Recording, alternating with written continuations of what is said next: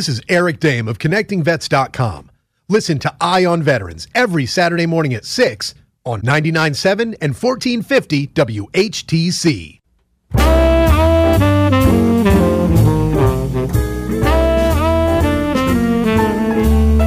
Welcome back to Talk of the Town for this Wednesday, January 3rd.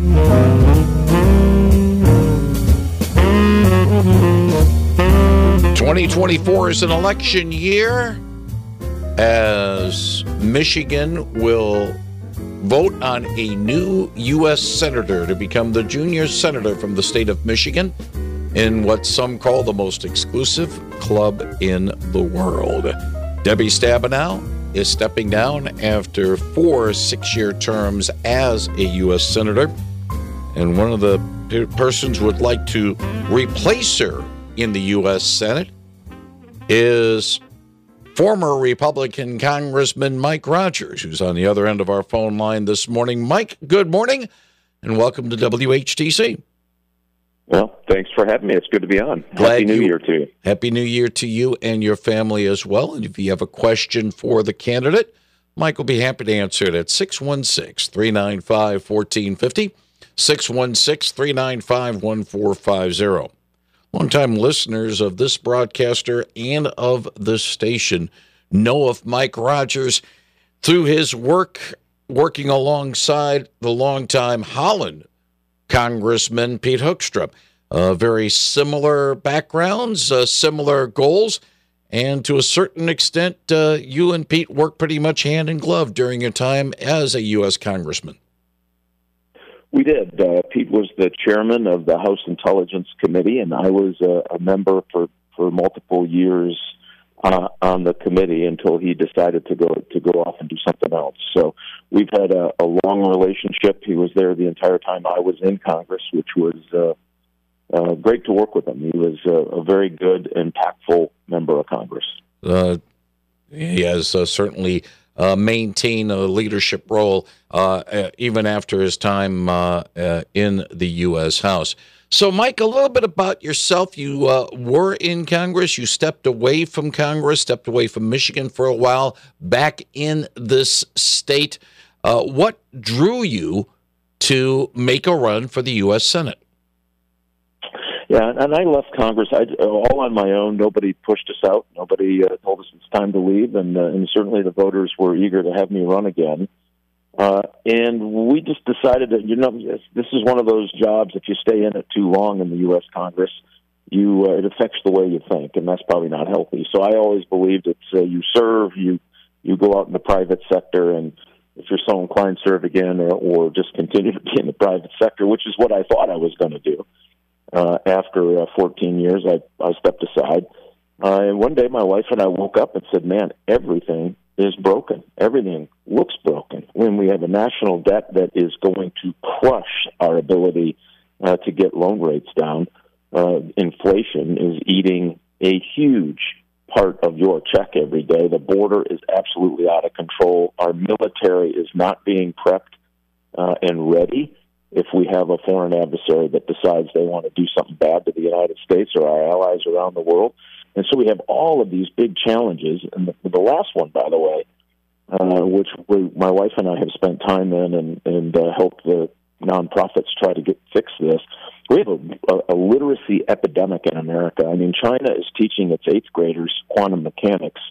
And last year, over 55% of high school seniors could not read at the 6th grade level.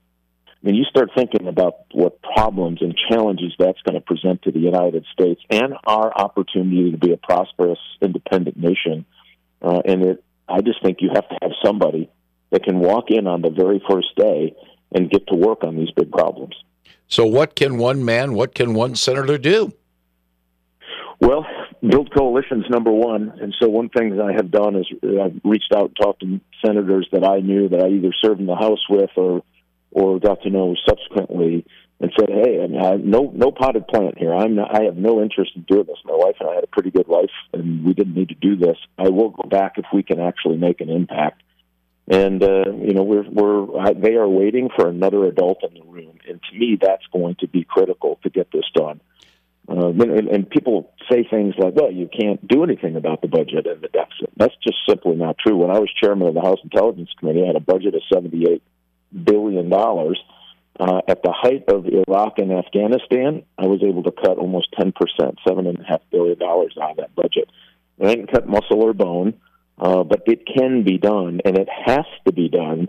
And there are folks, and that shows that if you're willing to put the right coalition together, you can actually accomplish these conservative things, even when it was still divisive when I was there. But again, America is really, really divided. So you've got to be able to build coalitions to get these things done, or our families are going to continue to pay a price. If you got a question for U.S. Senate candidate Mike Rogers, 616-395-1450, 616-395-1450. Some might say trying to build coalitions is almost impossible in this day and age, because if you reach out to the other side to build a coalition, some within your own party will see you, in the case of a Mike Rogers, as a rhino. Others would say that you're cottoning up to the opposition. It is very much a polarized political situation. How do you try to get coalitions done when we do have people that will automatically not even think about working on with the other side of the aisle? Well, and a coalition can be within party and across the aisle. But as the only proven conservative in the race that's actually accomplished things that we all want to do, including cutting spending, including trying to get after big government growth and the expansion of government in a way that I think is really harmful to the average working family in Michigan. Those charges are going to get flung around. What you do is you put a coalition around the kind of thing you want to accomplish. You want less spending, you build that coalition. You want to rebuild Michigan's arsenal of democracy, which I think we should be back in that business of protecting the United States and building it in the great state of Michigan. Then you put that coalition together, and it might look very different. It could be a coalition of Texas House members, for goodness sakes. It doesn't matter. When you say coalition, it doesn't always mean you have to give away your principles. It means you have to be successful. And for the problem for so long is that place is dysfunctional. It isn't moving the ball on anything. I mean, the loudest person who says I'm the most liberal or the most conservative, that's all wonderful. But are you getting something done? And as I said, there's only one proven conservative in the race that's actually done the things that we talked about. And the one way I did it is build a coalition within our party. And I found a few Democrats who were willing to work with us because they understood that why we had to cut spending, why we had to right-size the intelligence community. And that's how you do it. And so I think those terms and pejoratives are, certainly easy flung around, but they don't make much sense if you actually want to, A, win, and B, make an impact. If we don't, I don't think we have a lot of time in this country. I think we are so far off track and heading down that train track. There are so many big issues we better get done. And I'll work with anybody to get them done. I won't sacrifice my principles or the direction or my conservative values, but I will get it done. Do you get a sense that Michigan has not been represented fully in the U.S. Senate for the past quarter of a century, ever since Spence Abraham was defeated in the year 2000 by a first-term Democrat by the name of Debbie Stabenow? I don't. We just haven't had a good shot at this. If you think about all the things that have happened in this state, I mean, mass migration out of the state. I mean, the very fact that you have two people who think exactly the same sitting in the room talking about what's the right way forward for Michigan. My dad, I'm the youngest of five boys. My dad was a tech sergeant in the Korean War and in the Air Force, and a vice principal and a football coach and a shop teacher. And he would talk to us in the evening, and he would say, listen, if we're all thinking the same way, somebody in here ain't thinking. We have had two people who think exactly the same and have watched the state lose its prowess on the national stage when it comes to actually building things that could protect America and our manufacturing base that is good not only for the state and good-paying jobs for our Michigan families, I mean, you just look at it, it's hard to argue that they're doing well. And by the way, our education system is an absolute disaster. I think we're down to like 45 in the country now in Michigan. Disaster. What are you doing? Crime has gone up about 50% increase in car thefts. We have 8 of the top 50 most violent cities in the United States. 8. By the way, I've got a plan for that, which is why the Police Officers Association of Michigan and a couple of dozen sheriffs have endorsed me. I'm going to get them off the list. We're going to go after this problem. We're going to be a good partner to our local law enforcement folks to get this done. None of that's happening. And so it's pretty hard to argue that having 2 senators of the same stripe, thinking the same way, making the same bad decisions for the last quarter century is the right direction for the state. I just don't believe it. And I don't think Michiganders believe it either. You are not the only person who is seeking the Republican nomination for the U.S. Senate race in November, the primary in August. Because there are a number of candidates in the field, and there isn't no clear-cut leader right now in the race, does that help? Does that hurt? How can you get a united effort to make a Republican effort for U.S. Senate when right now there's a lot of candidates vying for that spot? Well, being a candidate doesn't mean as a leader. I would dispute the point that there isn't a clear leader, and that clear leader is us. We are ahead in all our internal polling. We are the one that can beat the Democrat, which, by the way, is the most important part of this whole endeavor. The primary is nice and all, but the way we take back the state and the United States Senate is by winning the state of Michigan for working families and finally having a representative from Michigan to Washington. And that clear leader is us. I mean, that polling is pretty clear on all of that. And so I think what we're seeing is this coalition starting to build around our candidacy. We're the only one that has already finished our 30,000 signatures to get on the ballot. Nobody's done that.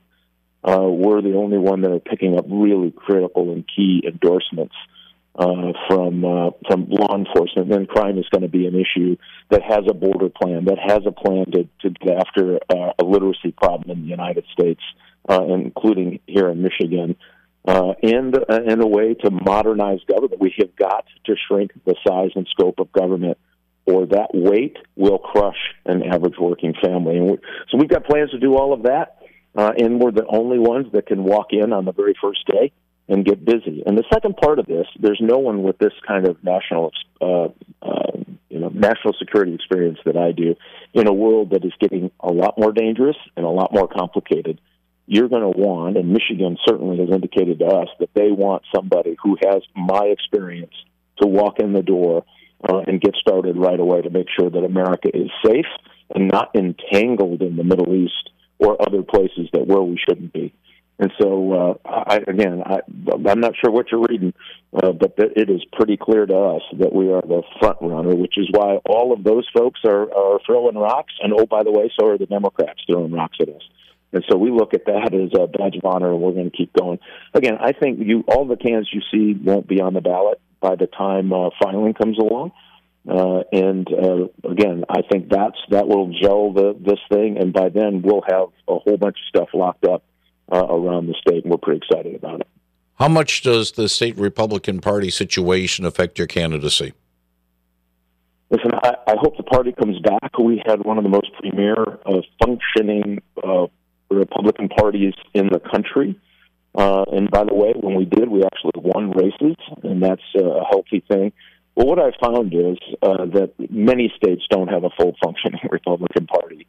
And so the candidates who can build around that, I think, are going to be important. Are the ones that understand how to build that infrastructure is going to be really important.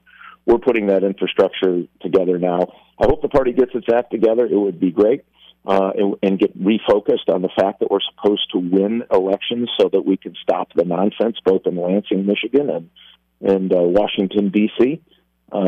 But we're going to do what we need to do to get across that finish line. By the way, we're going to help other candidates get there as well, and that's really important to me. That we use this as an opportunity to rebuild this notion about getting people elected is an important function of the party apparatus. One final question, Mike Rogers, and it's one involving a current story that we have here. U.S. Republican lawmakers will be visiting the southern border in Texas today. House Speaker Mike Johnson will lead a group of about 60 in their visit to Eagle Pass. And the trip comes amid stepped-up efforts from House Republicans to impeach Homeland Security Secretary Alejandro Mayorkas. You've touched upon the border situation as one of the platforms that you are running on. Can anything be done right now, or basically do we have to wait for a possible leadership change before something really gets done on the southern border? They need to continue, the Republicans in Washington, D.C., to put pressure on this issue. If they did a remain in Mexico policy like Donald Trump did in his presidency, this problem would start to trickle almost immediately. The Democrats and Biden and his allies in Congress have thrown open the borders, and it is a disaster. Not only from crime, you saw the criminal gangs operating in Oakland County doing high-end home invasions. They have very sophisticated electronics to jam signals and other things. Guess what? They came across the southern border purposely to commit crimes in the United States. Fentanyl killed 3,000 Michigan citizens. It's going to cost just this year, or last year, 2023, $450 billion just to take care and house and feed these illegal immigrants. That's enough money to pay for every Michigan teacher and every Michigan state trooper for 15 years. I mean, this is ridiculous, and it's getting worse. The people are coming up like crazy. Why? Because there is no border, and that's dangerous for a whole bunch of reasons. So they need to continue to put pressure on to get a remain in Mexico policy. We need to allow the Customs and Border Patrol to go to a fully developed wall, electronic deterrence, as well as kind of a sophisticated 21st century border, which allows them to be very effective with a few more people. And so these are things that they can try to push to get done. They should continue to get done. And the American people, I'm telling you, are going to pay. The Democrats are paying a big price for this. It's amazing that they just kind of stare at their feet when you talk about the crisis at the border that's causing problems up in Michigan as well. So, yeah, they should go down. They should continue to draw attention. I hope they get a broader media attention to this. It's the Army-Navy game that was up in, I think it was Delaware this year, or Rhode Island, excuse me. They were not allowed. These are veterans who served their country going up to see the Army-Navy game. What a wonderful, great tradition. Couldn't get hotel rooms. And you know why they couldn't get hotel rooms? Because they were full of illegal immigrants paid for by taxpayer money. I mean, you can't even make this up. I mean, this is ridiculous, and there is no end in sight to this. So if they impeach Mayorkas, that might be the first way to send a signal. We will not, as members of Congress and the United States Senate, put up with absolutely no national security concerns on our southern border. And the last bit of this, Biden administration just lowered the standards for vetting for adult-age male Chinese citizens coming across the border in Mexico. Now, if anyone has paid attention to what the Chinese have been doing around the world, including cyber-wise, attacking our Pacific Command infrastructure like water and sewer and electric, or trying to infiltrate it so they could turn it off when they wanted. And it's pretty dangerous stuff. And here they are lowering the standard. None of this makes logical sense. And I hope voters are sitting up paying attention to this, because we got to get this fixed yesterday. Mike Rogers, the Republican hopeful for the U.S. Senate, joining us this morning. Mike, I want to thank you very much for your time and to answer some of our questions. Look forward to chatting with you again ahead of the August primary and have you on to talk about some of the issues and then where you stand on these issues. Mike, thank you very much. Hey, it's great to be here. Thank you so much for having me. Thank you very much, Mike Rogers, on 99.7 and 1450 WHTC.